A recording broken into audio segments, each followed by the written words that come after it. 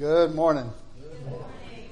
It is good to be here. Christy and I were just talking about how much we look forward to this every week and what a joy it is to be with all of you.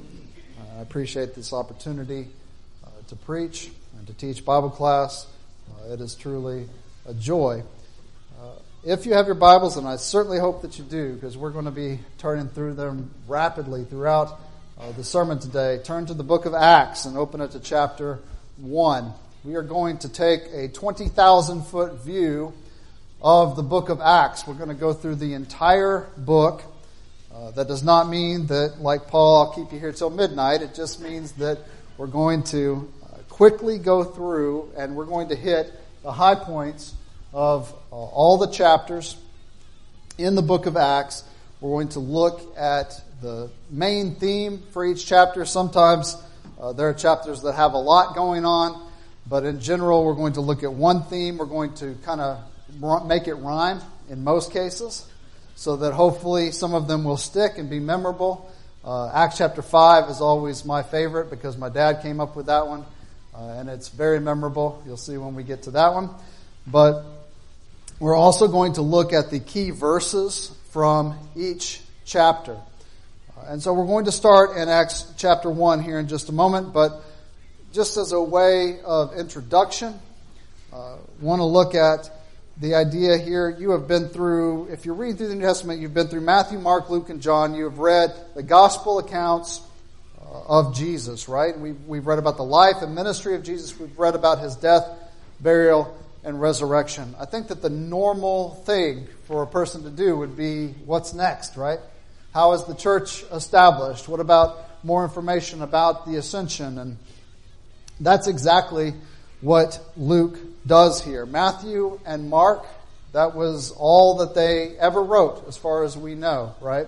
John is still going to write 1st, 2nd, and 3rd John and the book of Revelation, but he doesn't reveal a whole lot more about the early church. And it's Luke who is going to take that task on. He's going to write about the ascension, and then he's going to go into the history of the church, and it's the church of Christ. When we hear that even the half hasn't been told about Jesus, and there's so many more works that he did and taught, the same is true about the book of Acts, right? We get a real sense of the magnitude of the work that was before them here, of the 12 apostles, and then we get, of course, the works of Paul. Really, the book of Acts concentrates on two main characters, I'd say. It would be Peter and Paul. And there's, of course, others who make appearances. But there is much going on from the other apostles that we never hear anything about. But we've been given this so that we know about the early church. And we get that Luke wrote the book of Acts. This is part 2, right? He wrote the first book, Luke, the gospel account of Luke. He wrote to Theophilus. This is part 2. This is also to Theophilus, so it's written to the same person. He doesn't identify himself as Luke, but we know that it's Luke because of the we passages. Those are listed on the screen. When we say we passages, it means that when he's traveling with Paul, sometimes he uses the pronoun we. So we went here, we went there. Sometimes he doesn't. Sometimes he's not with Paul. We know from Paul's other writings who was with him in different places, and so we can eliminate everyone else and we can figure out that it's Luke. And that's how we know that Luke wrote the book of Luke and the book of Acts. He did so after he wrote Luke. He wrote Luke around 60 to 63 AD. But he wrote the book of Acts before the death of Paul and before Paul's release from prison in Rome. So that puts this book being written around 63 AD. And if you mark in your Bibles, and I hope you do, I mark in mine all the time. That's why I was just talking to the sister back here about how I could never, even as my eyesight gets worse and I can't see the text as well in here, I can't give up this Bible because I've written all my notes in here, right? So it becomes difficult. But I encourage you to underline these key verses, maybe write some of the main points. And along the way, I'm going to give you the dates as we know them and the date to start out the book of Acts, we're talking about 30 A.D. So this is 30 A.D. when the church is founded in Jerusalem. And we get up to the first chapter, and it's Jesus' mission is done. Acts chapter 1, Jesus' mission is done. See how I rhymed it? It's great, right? You can remember it that way. All right, Luke writes again to Theophilus to continue the story of what happened to Jesus at the ascension. He starts by telling us two really important facts, and that is in verse 9 and 11. Verse 9, we read, "And when he had spoken these things, while they beheld, he was taken up, and a cloud received him out of their sight." And then verse 11, which also said, "Ye men of Galilee, why stand ye gazing up into heaven? The same Jesus which is taken up from you into heaven shall so come in like manner, and ye have seen him go into the heavens." So we learned two things. Jesus was taken up during the ascension, and that he's coming back. That's an important fact to know. We're looking for Jesus to come back, right? We get to Acts chapter 2. Acts chapter 2 is the church is brand new. Right? This is the founding of the church. We get the first gospel sermon taught by Peter and the apostles, but it says recorded by Peter here. And everyone could hear them in their own language. The Holy Spirit comes on them looking like tongues of fire. So it was a visible thing that people could see. And at that point, everyone can hear them in their own language. And they teach the most important message that's ever been taught. Right? Christ and Christ crucified and the resurrection. He's essentially telling them, do you know what you've done? 50 days ago, this is the day of Pentecost, 50 days ago, you crucified the Messiah. You killed the one that we've been looking for. He came and you killed him. Now, between the powerful proof taught from Scripture and the powerful example of Jesus who laid down his life, and the miracle that's taking place at this time where everybody can hear them in their own language, this is a moving sermon, right? It is that this message rings true. Have you ever had a moment in your life where you had something really important to do in the morning? Maybe you had to preach, right? Like me this morning. And so you set your alarm, you double check it, maybe you have to go to the doctor, whatever it is, and you wake up in the next morning and the sun's shining and the birds are singing and you feel good, right? And then you realize, wow, the sun's awfully bright, right? Maybe I missed my appointment. Maybe I'm running late. Maybe my alarm didn't go off. That's how these people felt, only at a much greater level, right? They've been looking for the Messiah all this time, and they realize now that they have killed him, that they missed his coming. They didn't understand it. And now they have killed him. And their reaction is exactly what you would think their reaction would be. It's verse 37. Oh no. What are we going to do? And that's exactly what they say in Acts chapter 2, verse 37. When they heard this, they were pricked in the heart and said unto Peter and to the rest of the apostles, Men and brethren, what shall we do? What are we going to do now? We have betrayed God. And Peter answers in the key verse 38. Repent and be baptized, every one of you, in the name of Jesus Christ for the remission of sins, and ye shall receive the gift of the Holy Ghost.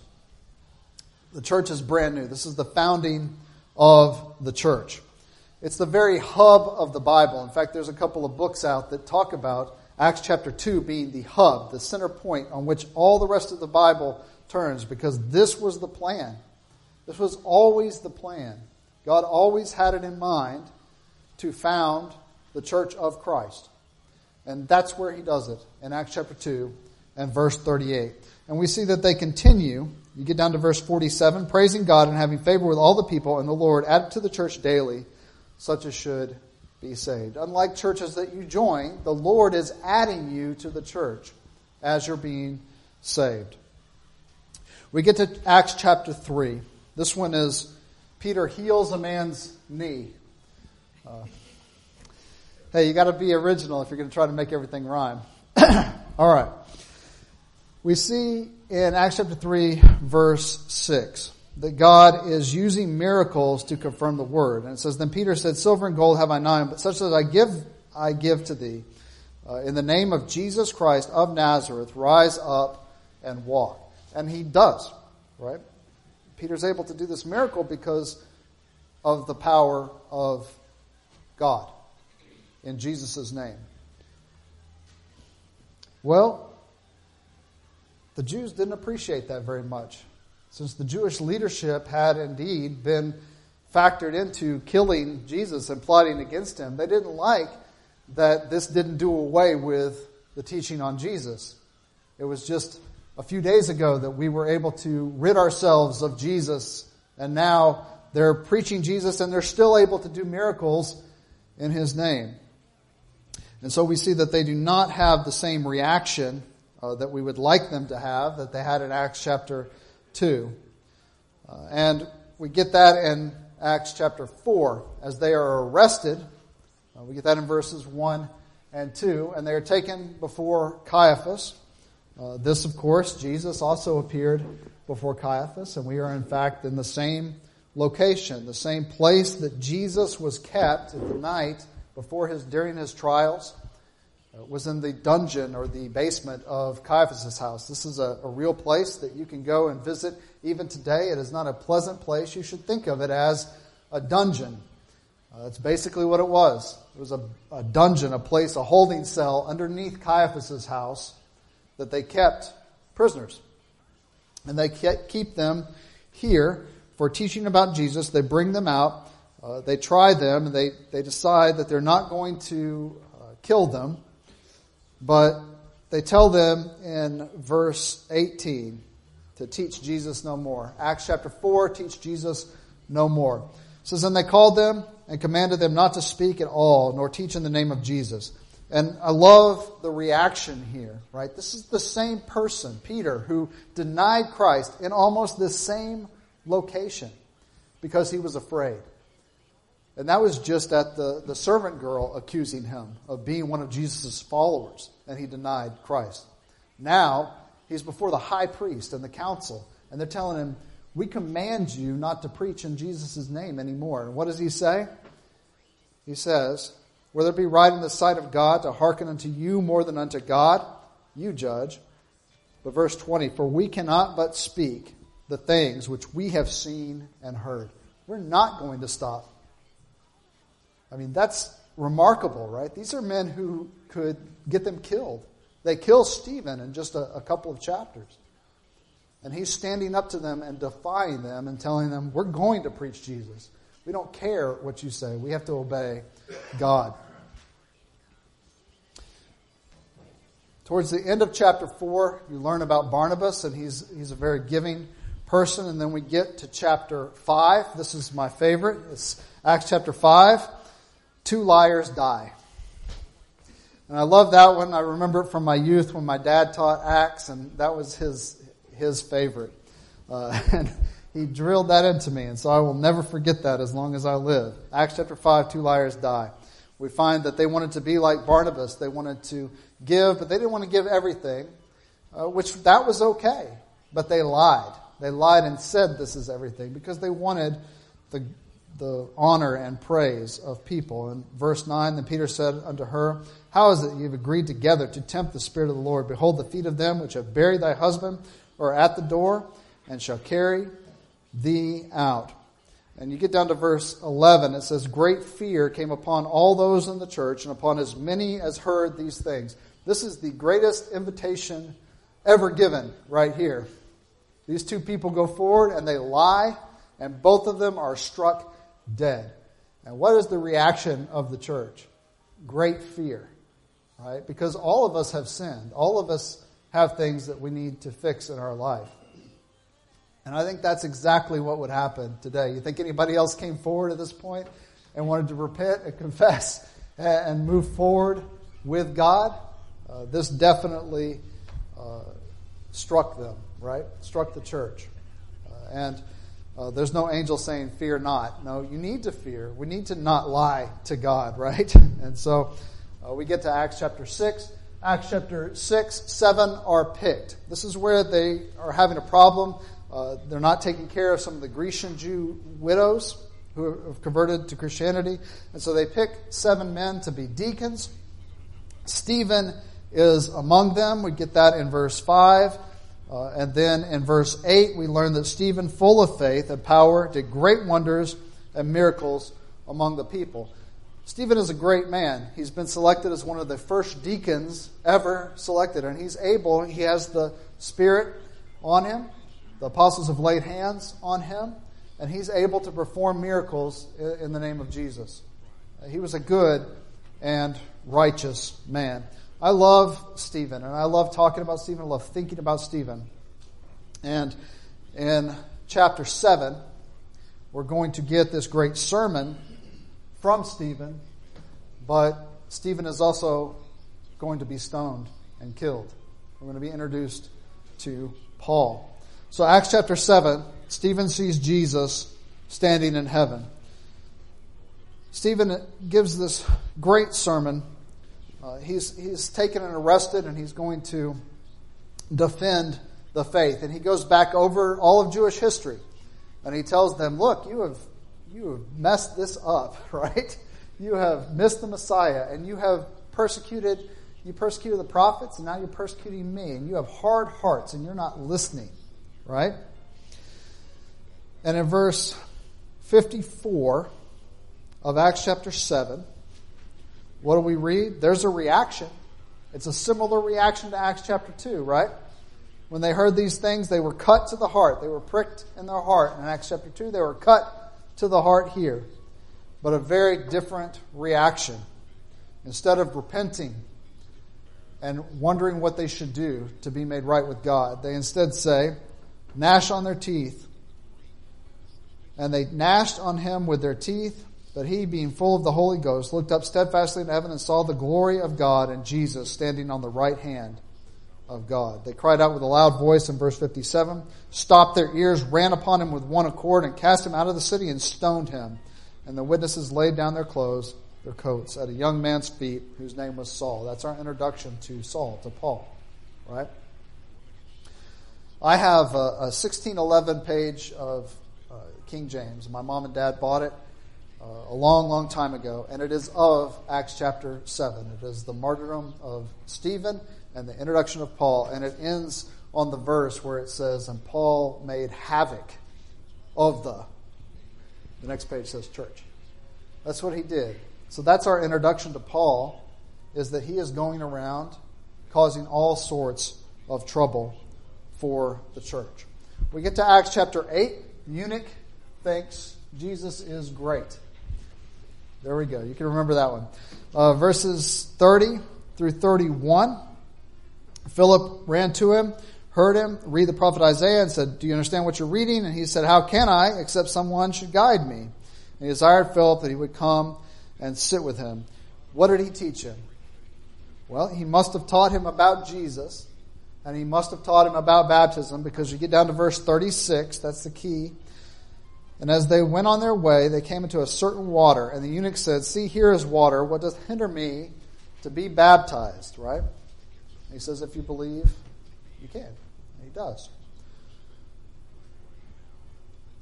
So that we know what the contents of Philip's sermon here to the eunuch was. He taught him about Jesus, and he taught him what he needed to do to be saved. We get to Acts chapter 9. And we have one of the great conversion stories of all time. Acts chapter 9, Saul or Paul is struck blind. And in verse 3 through 7, we read about what happens to him there. Paul has an enlightening experience, doesn't he? He finds out that everything that he's been doing, which he thought he was serving the Lord, everything he's done is wrong. He's been torturing, imprisoning, even killing Christians.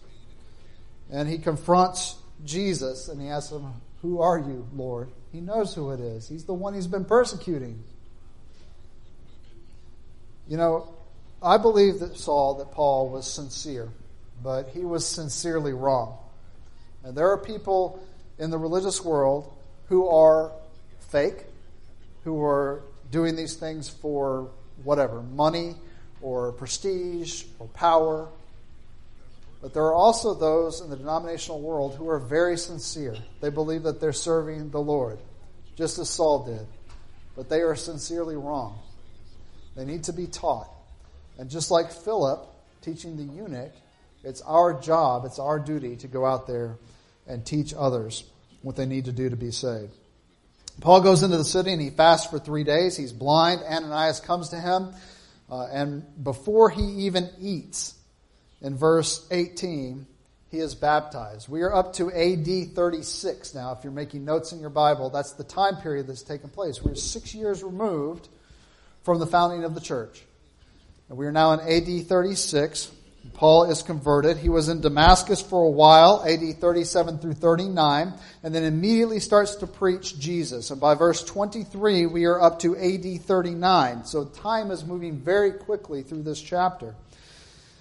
The Jews are conspiring to kill him. Verse 29, we are up to the years AD 39 through 43, because he continues to preach. The Grecian Jews conspire to kill him. They smuggle him out. The church smuggles him to Caesarea, and then from there he goes back home to Tarsus, where he spends some time. That's verses 39 through 43, and we are up to the years 39 through 43 in the first century. Then, in verse 32, we flash back to Peter, and he raises Tabitha. Then we get on to Acts chapter 10. Acts chapter 10 doesn't rhyme exactly. It's kind of a half rhyme. Acts chapter 10, all things are made clean. We're reading about Cornelius here. Peter has this dream. 3 times God has to show him that the laws of the Old Testament, they no longer apply. We no longer follow those rules for how we're going to eat clean and unclean. It's no longer going to follow the rules. You can't go into a Gentile's house or you're unclean. We're no longer going to only take the gospel to Jews and proselytes. Like the eunuch was a proselyte. He was not a Jewish person by blood, but he had converted to Judaism. Now we're going to take the gospel to the Gentiles. And that's exactly what Peter does. He goes from Joppa in the south up to Caesarea, and he teaches Cornelius. That's verse 47. And we see what kind of baptism that is. Chapter 10, verse 47. Can any man forbid, what's the word? Water, right? That these should not be baptized, which have received the Holy Ghost as well as we. That was a sign to show them that it's okay for the Gentiles to receive baptism, for the Gentiles to receive the gospel. And now that message is going to be out.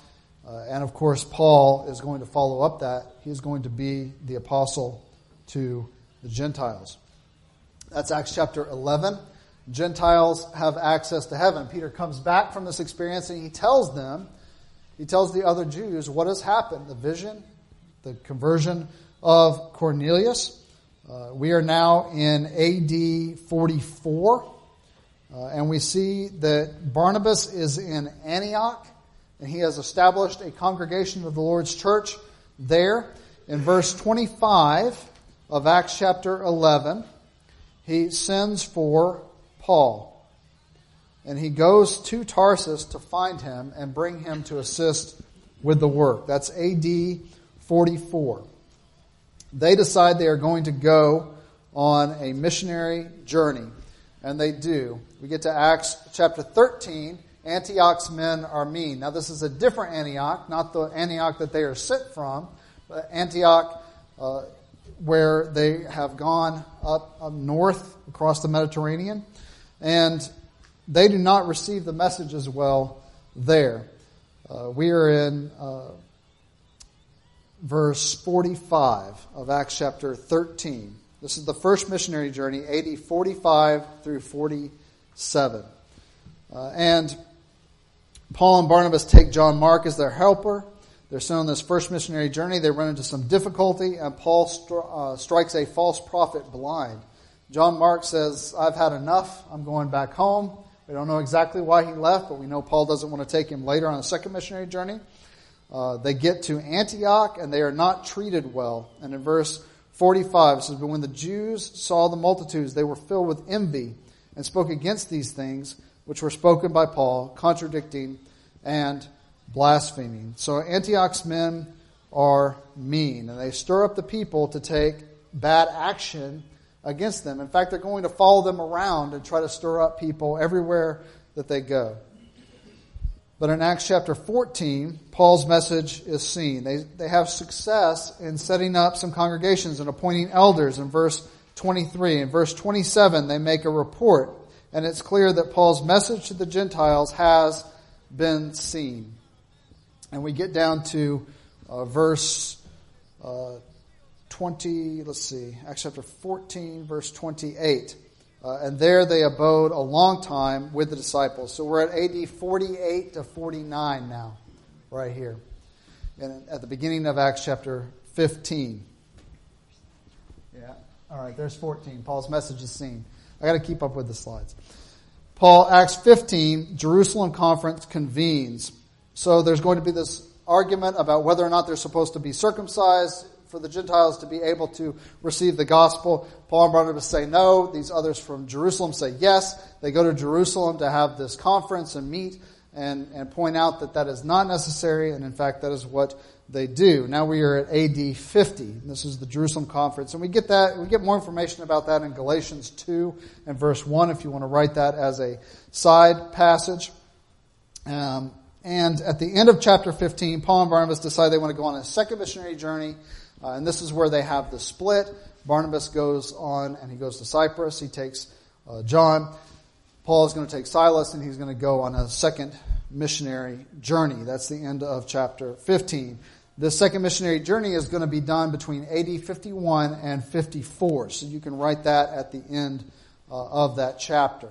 We get to chapter 16. Lydia is gleaned. Paul gets the Macedonian call. The Spirit doesn't want him to go to Asia, and instead they go over to Macedonia.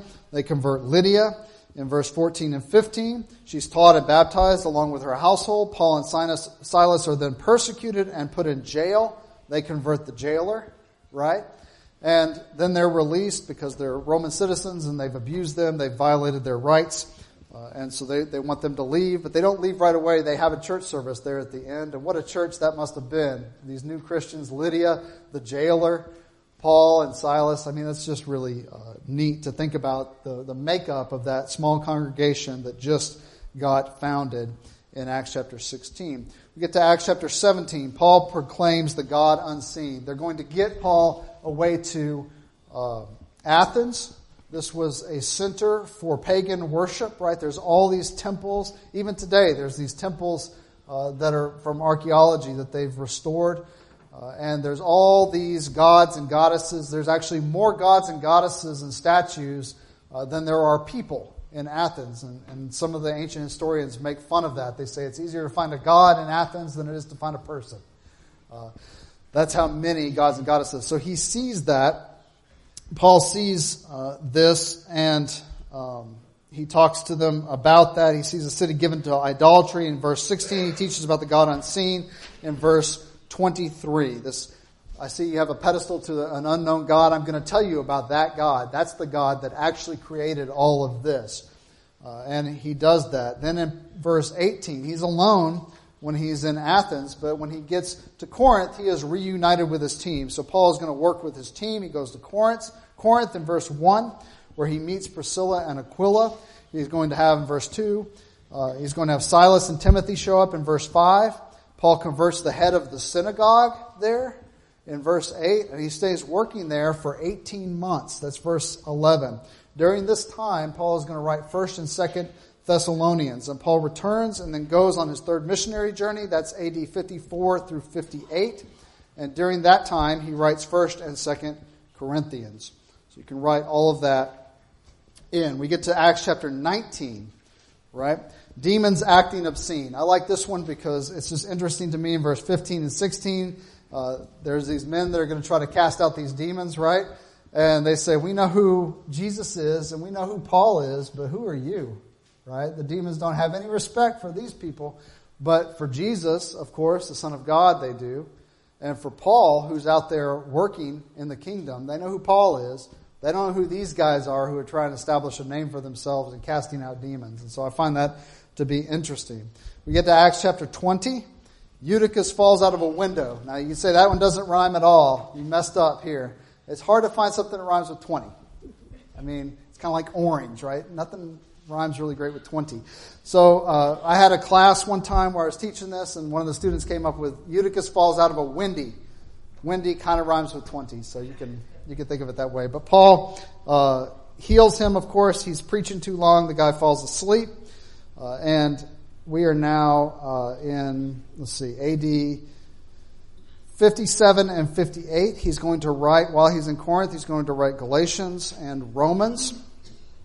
And he's going to continue on into chapter 21, where Paul hears that Jews will cause harm. Verse 4 and 11, there are these prophecies given to him that if he goes to Jerusalem, he's going to be arrested. It's going to go bad for him. He goes, of course, to Jerusalem anyway. We are now up to AD 58. In Acts chapter 22, Paul is protected from the Jews. It's exactly what happens. It's what was prophesied. He is arrested. There's a riot. There's false accusations made against Paul. And he's going to have the Gentile authorities step in and save him. So Paul is protected from the Jews in Acts chapter 22. And the key verse there is verse 24. We get to Acts chapter 23. Paul with Romans must flee. There's a plot to kill Paul even while he's in protection. They're going to get him to be moved, and they're going to ambush him and kill him. His nephew alerts the authorities, so Paul is saved by the Romans. That's verse 31, who eventually take him on to Caesarea Maritima, which is verse 33. He is kept there for 2 years in prison. That's AD 58 to AD 60. In verse 24, or chapter 24, verse 24, he is going to have this opportunity to tell Felix and Drusilla about his conversion and try to convince them to become Christians. In chapter 25, he's going to have to appeal to Caesar. They're trying to play politics here. They're going to send Paul back to Jerusalem. And he says, no, I'm a Roman citizen. I want to go before Caesar. That was his right as a Roman citizen. And so he appeals to Caesar in verse 11 of chapter 25 in order to stay alive. Because if he goes back to Jerusalem, they will certainly kill him. Verse 26, Paul with kings, Paul will mix. And that's verse 27 and 28. King Agrippa, the current King Herod Agrippa the second, he is going to come with his wife, and they're going to listen to Paul. And verse 27 and 28, King Agrippa, believest thou the prophets? I know that thou believest. Then Agrippa said to Paul, almost thou persuadest me to be a Christian, right? I'm going to send for you at a more convenient time, right? They don't get converted, but they think Paul's mad. He says, I'm not mad, right? I'm not crazy. I know you believe the prophets. And so I think it scares him a little bit here in chapter 26. In Acts chapter 27, they're going to send him to Rome to appeal to Caesar. And the Caesar we're talking about is Nero. That is who he is going to go before, as is his right. Acts chapter 27, there's a shipwreck digression. And we are in AD 61 at this point. And they're going to get in a shipwreck. The men that are overseeing all this they make a bad decision. And in verse 41, they're all going to be saved. And they fall into a place of 2 seas meet. They ran the ship aground, and the forepart struck fast and remained unmovable, but the hinder part was broken with the violence of the waves. And they're all going to be saved. And then they're going to continue on to Rome. And in Acts chapter 28, at the end of Acts, we find Paul awaiting trial. So he is there, and in verse 30 and 31, it says, And Paul dwelt 2 whole years in his own hired house, and received all that came unto him, preaching the kingdom of God, and teaching all those things which concern the Lord Jesus Christ with all confidence, no man forbidding him. So he's staying there for 2 years. Now, what happens after this? Well, we don't know what all happens, but there's some things that we can figure out. One is that Paul was eventually released from prison, and he goes on to continue teaching and preaching. That's AD 61 through 63. During this time, he's writing the prison epistles while he's in Rome. He writes Colossians, Ephesians, Philemon, and Philippians. And that's where Luke leaves Paul. He says he's here for 2 years. And we assume that the reason he left him is because that's when he was writing this history. And there is no more history. He's reached the end. So we're in 63 AD. We know Paul was released. We can pick that up in 1 Timothy, which he writes in about AD 67. He also writes Titus about that time, so he's not in prison during that time. But sometime later, he is arrested again, and he's brought to Rome again. We get that from 2 Timothy 4, 9, and 21. And I want to close out today. I know that was going quick through the book of Acts, but I think it's valuable to do that because, for a number of reasons. One, it's good to see what all the church had to endure, right? It's good to see how hard they had to push to get the message out. We have it a lot easier in many ways.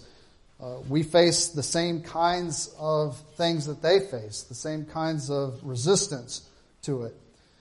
But we look at 2 Timothy 4. This is right at the end of Paul's life, and he knows the end is coming. These are some of the last words that Paul ever writes. In 2 Timothy 4, 7 and 8, it says, I have fought a good fight. I have finished my course. I have kept the faith. Henceforth, there is laid up for me a crown of righteousness, which the Lord, the righteous judge, shall give me at that day, and not to me only, but unto all them that love his appearing. He was looking forward to the Lord's appearing. And even if he had to die, which he did before Jesus came back, he knew that he had the victory because he had run the good race. He's encouraging us. And really, that's what we should get out of the book of Acts. It's always a good exercise. Some of the best advice I've ever received was you should sit down one afternoon and just read the entire book of Acts in one sitting. And you'll be so impressed with how hard these men worked, and women, and pushed forward the gospel of Christ. And that's what we need to do today. So this isn't a lesson that's maybe made you look at yourself in terms of sin, but it should make you think about all the conversion stories in the book of Acts, right? All those that were converted in Acts chapter 2, all those that were converted throughout. We've got Cornelius, Lydia, and all of those who were baptized for the remission of their sins, who came in contact with the blood of Christ. And if you are someone who has never put on Christ in baptism, that's what we see in all of these conversion stories.